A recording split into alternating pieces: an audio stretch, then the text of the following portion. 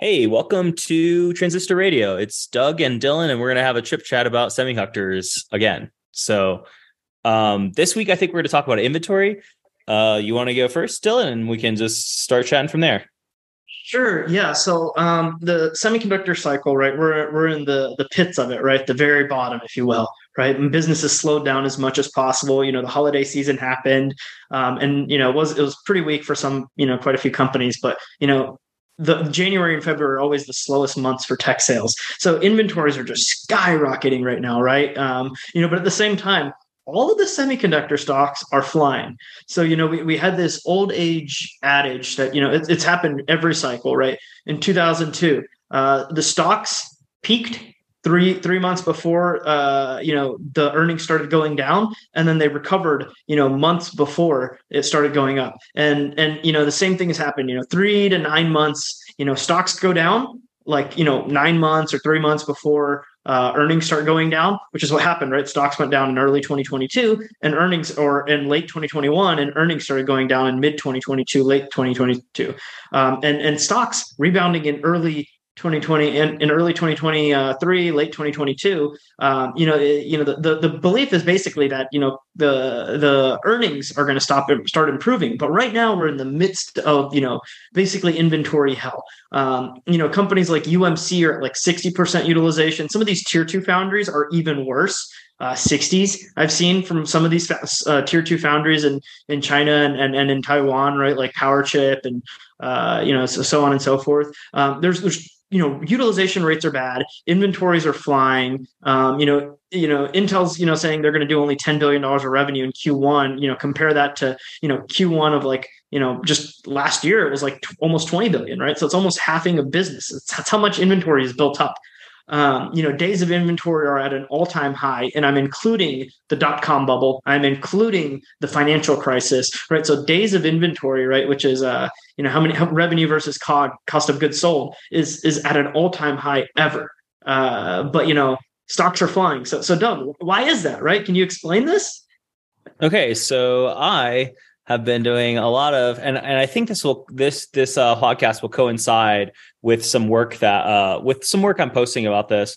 But pretty much, stocks tend to bottom before the inventories do. But one of the things that's really important is the guidance for next quarter's inventory. Something that's really important here is that most companies are starting to decelerate their increasing inventory, which is kind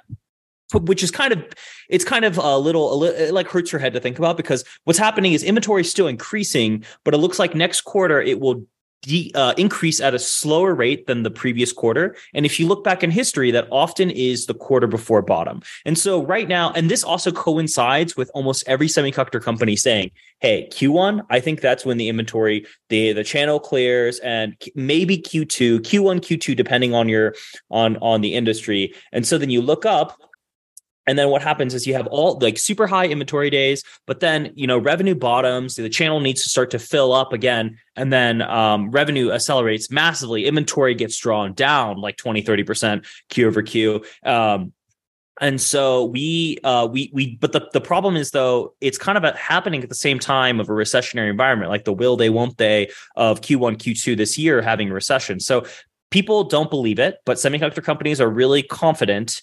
And a lot of, actually, interestingly enough, year to date, I want to say into January at least, or the end of December, the net positioning long short of semiconductors was overwhelmingly short semiconductors, thinking that the cycle will be longer than past, mostly because the up cycle was longer than the past, the down cycle will be longer than the past. I think what's going to happen is if the Q1 is the bottom, it's going to be exactly so it usually is 2 or 3 quarters, and so it's going to be 3 quarters as a cycle. So that's the high level overview. I know it's really complicated, but there's actually, so if it's 3 quarters, right? So does that mean Q3 or Q? You're saying Q4 is when revenue starts accelerating, or is it Q3? I would okay. So define accelerating. So I'm going to call the bottom is going to be quarter over quarter growth. I think Q2 will grow quarter over quarter over Q1. I think that's the important thing. I don't think it'll happen for all the companies, but a meaningful amount of the companies it should. And I think what's really interesting here is there's kind of a first in, first out dynamic. So the companies that had the inventory cycle the first is going to have are going to step out of the inventory cycle first. So that is actually PCs and gaming GPUs, which are, NVIDIA not very hated because of the AI thing, but Intel, AMD definitely look like it looks like their channel is getting a lot cleaner, because I'm looking at their inventory days right now, and I'll have this freaking sheet posted because I've been like living in it. But like the net increase for Intel in Q3 was like 16 days, and then last quarter it was like 9 days for days of inventory, and then for AMD last quarter was 19 days increase, the Q3 over Q2. This quarter it's 16 days, so like still big increases of days of inventory, but it looks like it's decelerating. And I think there's going to be one more quarter of inventory increases, and then I think we're done.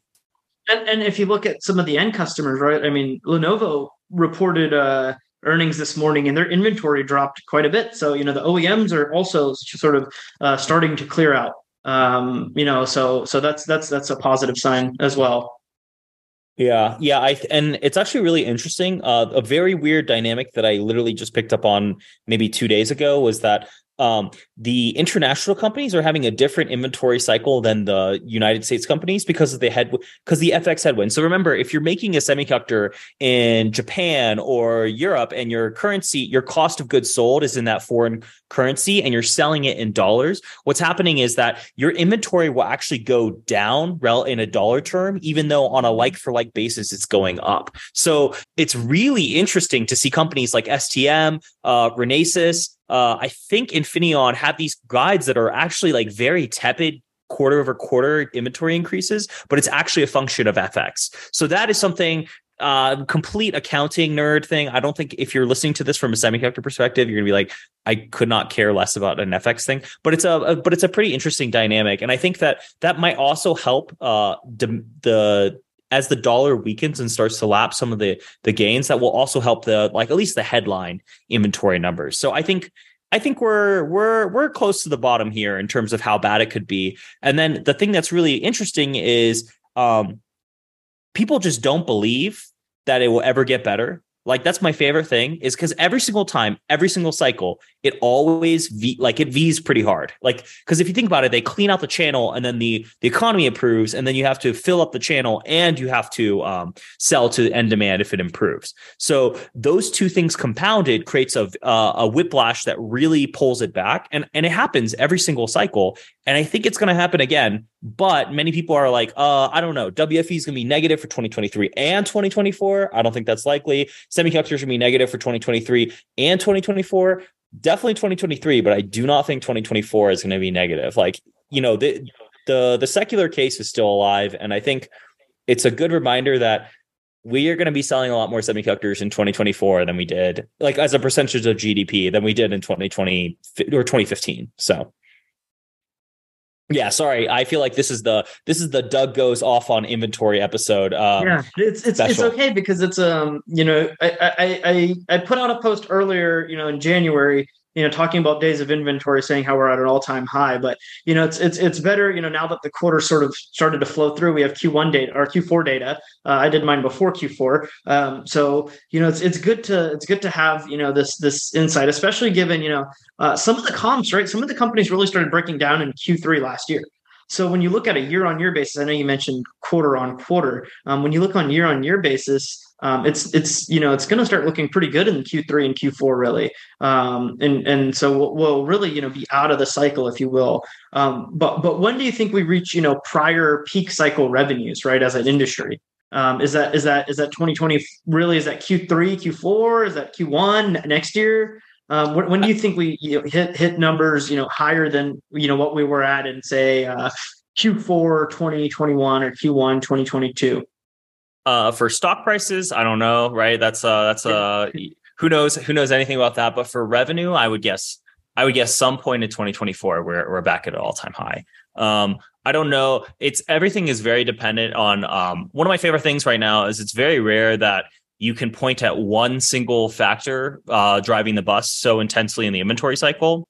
And this factor happens to be Chinese inventory of handsets.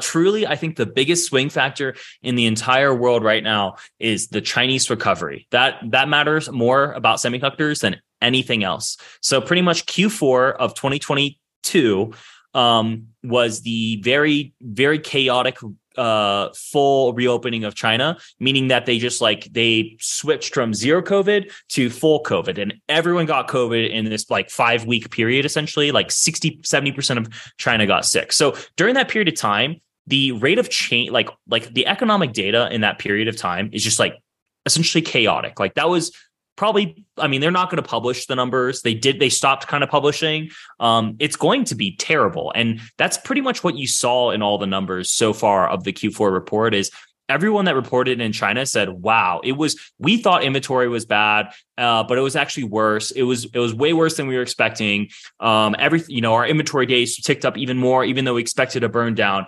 But if you're paying attention here, when everyone gets COVID, zero COVID is over, and zero COVID has been this headwind against the Chinese economy for 3 years now. If you're in the United States or the West, you've definitely gotten to appreciate not wearing masks and walking around and going to concerts and the economic activity that is involved with living your normal life. Right? China hasn't been doing that for 3 years now. An anecdote is my aunt actually owns a Chinese daycare that has essentially been completely useless, completely shuttered for 3 years. Things like that really do matter. And economic activity picking up will increase business confidence, will increase people's willingness to buy things, and importantly, will increase their willingness to buy Chinese 5G smartphones. Okay, because that really is. What about in the West, right? We've seen consumer spending has been strong, and it stayed, at least in the US, it's stayed strong. From basically from Q3 2020 all the way to now, right? Consumer spending has not really wavered, but where the consumer spends money has wavered. So in 2020, 2021, especially, people spent tons of money on computers, on PCs.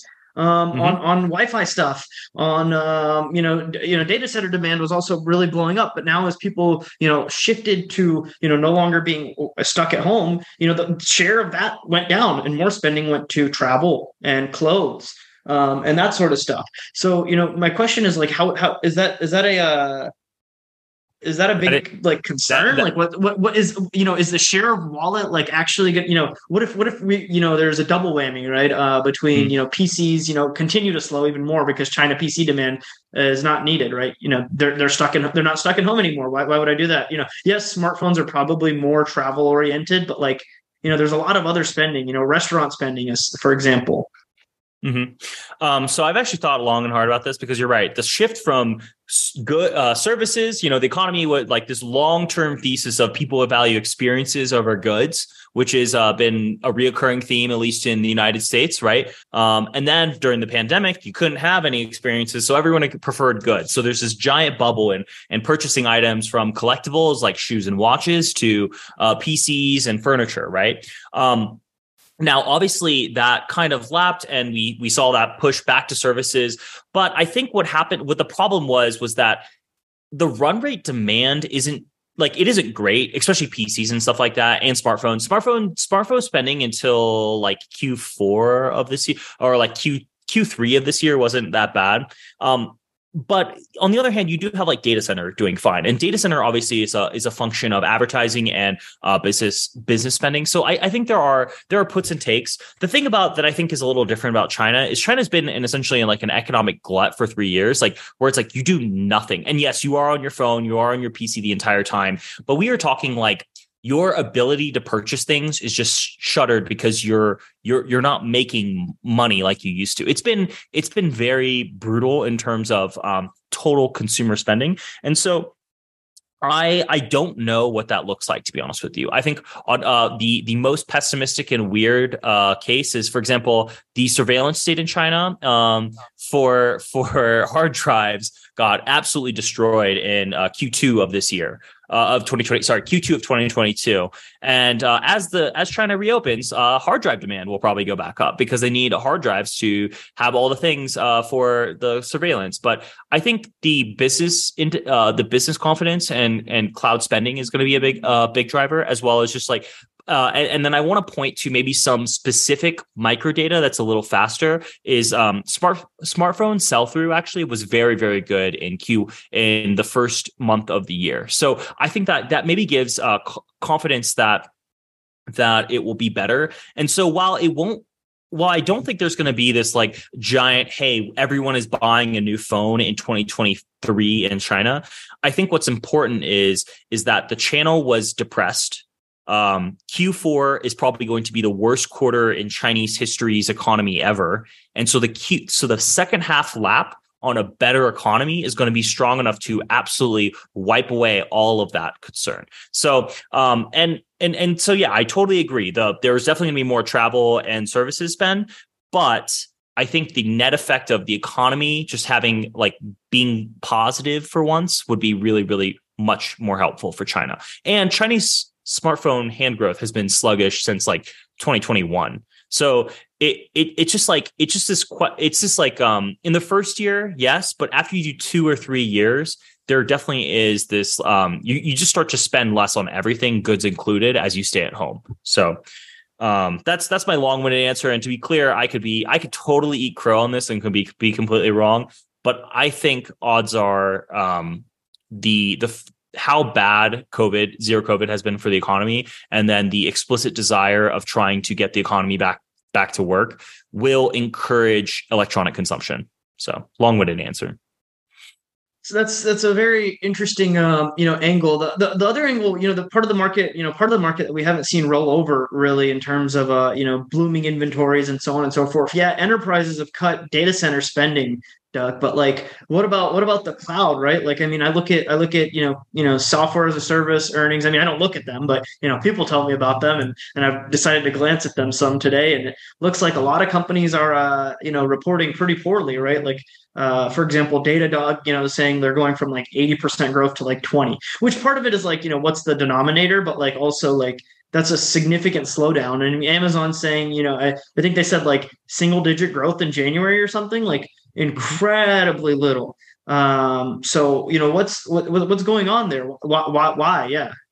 So on the data center side, I think there is no reason to be bullish in the very near term. But then, and to push back on that a little bit, for example, Uber was actually all on-prem, and they're going to actually shift to all cloud. One of the bull cases is that cloud migration happens faster during a recession, blah, blah, blah. That's a little bit of bull hopium.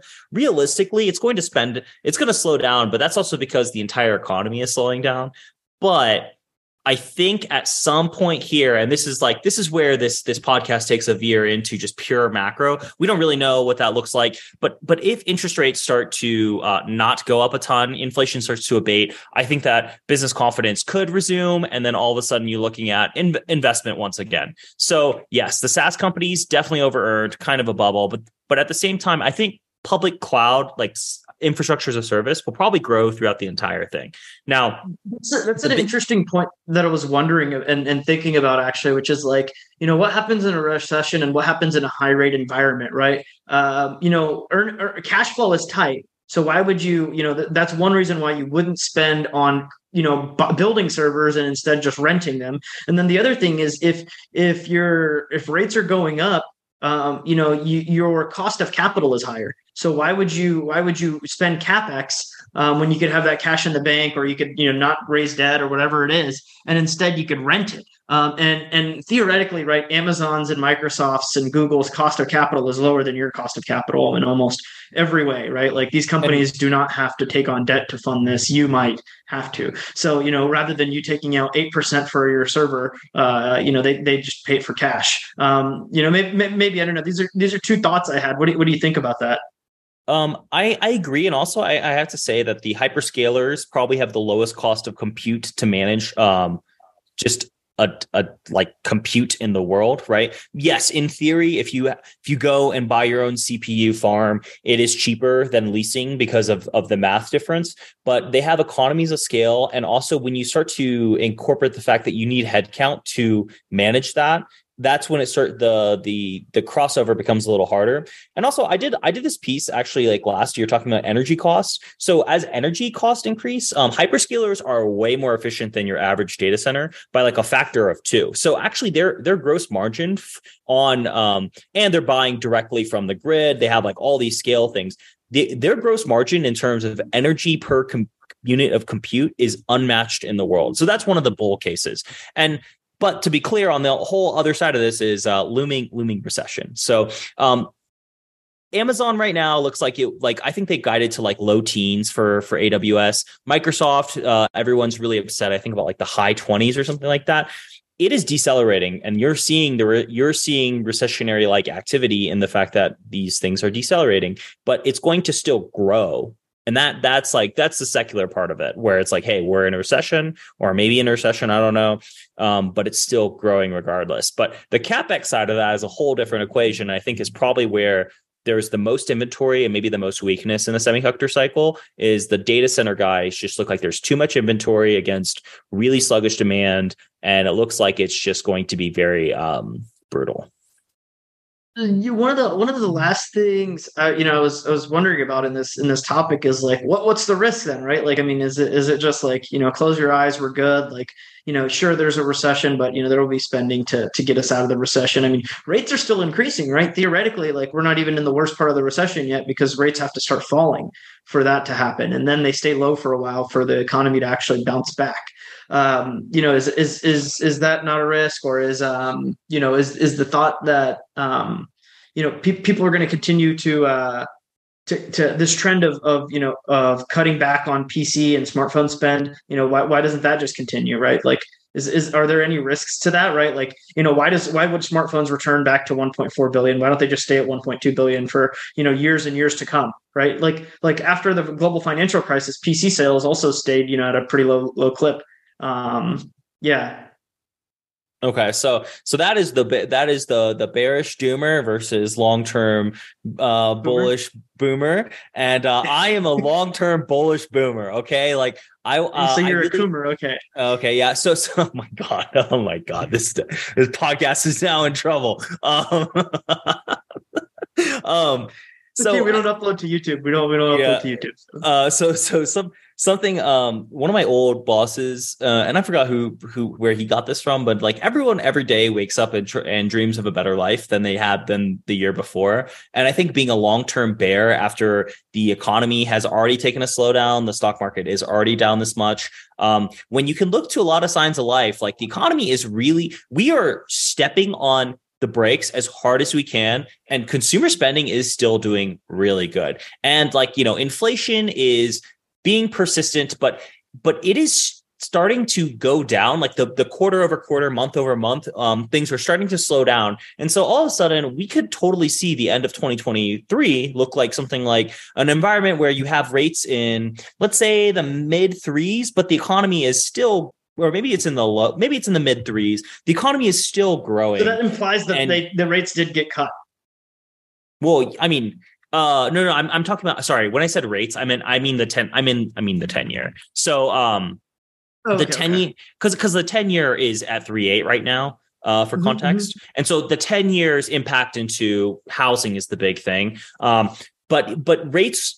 So, and right now the market is essentially flinching. It's trying to flinch the Fed. The market believes that there's only 2 more 25 bips rate increases before we start to cut, meaning that in the second half of this year, we're going to cut, right? That is what the market is implying. Now, the market can be right or wrong. That's, I do not know the wisdom of the market of all financial markets everywhere, but there is a real chance here where we kind of get through the full cycle, because we're getting very close to the end of the rate cycle, by at least the market thinks so. And the economy never really slows like we think it will. And what happens is that maybe in real terms for a quarter, we have a recession, but in nominal terms, we grow the entire time. So, and to be clear, this is where this entire conversation becomes like a macro podcast, because no one knows, and this is like a huge debate happening everywhere at all the time, everywhere. And it's kind of outside of the purview of semiconductors, but I really think the micro is going to overweigh the macro in this case for semiconductors. There is still this long-term content story that I think people got maybe a little too excited about. But if you look back, we are definitely going to be having way more content per person in semiconductors in 2023 and 2024 than we did in 2018. And I think that story is not going to stop. And I think that's really the long-term bullish driver of the semiconductor thesis, is that more semiconductors is a percentage of GDP, because compute and data is going to take more percentage, and they're pretty good businesses. So that's the high level. And the inventory stuff, like, we are going to work through it. Like, that's happened before. And it's not a coincidence that we're going through an inventory cycle at the period of time that is extremely economically sensitive. That sounds just like, I mean, that is pretty much in line with history. Okay. You say a lot about micro and content, but what about the biggest content driver of all? Google going bankrupt because they have to pay for our large language model for every search. Oh my God.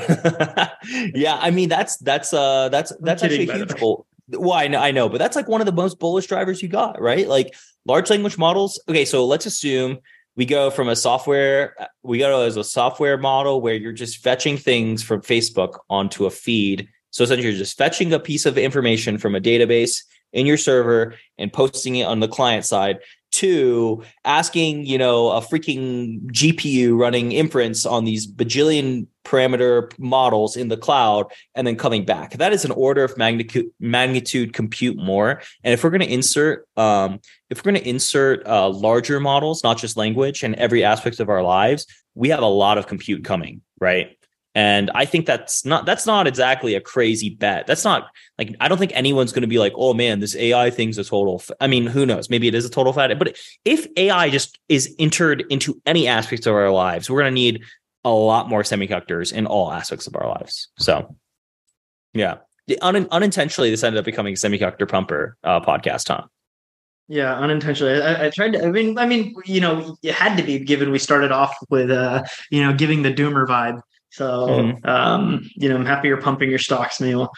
Well, whoa, man. I mean, I don't even. No. If you actually want, specific stocks and names, read Mule's piece on Fabricated Knowledge about this, because he's going to actually dive into it a bit, right? We've talked about generalities, but every part of the sector is not, turning at the same time, right? Like, there are parts that are going to be much worse on inventory. They might not peak. In terms, or trough until, Q2 or Q3, but then there's other parts that have already troughed. So that's the important thing to recognize. I really think one of the spiciest conclusions is industrial, because I mean, dude, so few people listen to this podcast. Industrial might be inventorying right now, like, as in it started inventory days increases, and it isn't like stopping. And I think that would be really spicy, right? Like, the analog industrial guys have just kind of flinched the entire cycle, and days of inventory is starting to increase in a way that is looking a little scary. It's looking kind of like everyone else did 2 quarters ago. And, this automotive thing. Okay. Yeah. And then automotive another 2 quarters after that, right? Yeah. So automotive is really interesting to me because, okay, on one hand, no one is buying cars in China if everything is locked down, and no one is buying like, we're still very under for seasonally adjusted rates of cars in the United States. But the EV stuff, the EV subsidies in China is starting to lap, which is bad. Tesla is doing price cuts, which is bad. Their used car pricing is starting to go down, which is bad. I think that there is a real chance that the automotive and, like, to be clear, still very bullish about the automotive content cycle, but the cycle comes for all companies eventually. And I think that is probably one of the spiciest places to watch. And I think I have I've some a good piece of analysis that you should look at of trying to figure out who's really impacted there, because I think that there's a real chance that we could be talking about more inventory problems in 90 days from now. So we're going to see. I don't know. In like the in industrial. Companies. Yeah. Okay.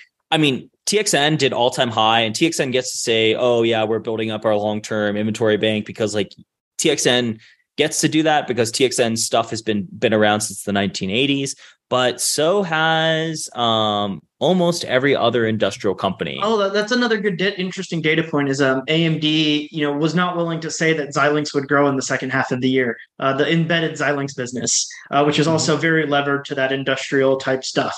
Whereas, they were happy to say data center was going to grow. Of course, data center has Genoa and it has some Xilinx product launches as well. But yeah, that's a good point, right? Which is, hey, they also, are worried that the second half of the year is going to be a much weaker for that. So that part of the cycle is actually, not even starting, or it's starting now.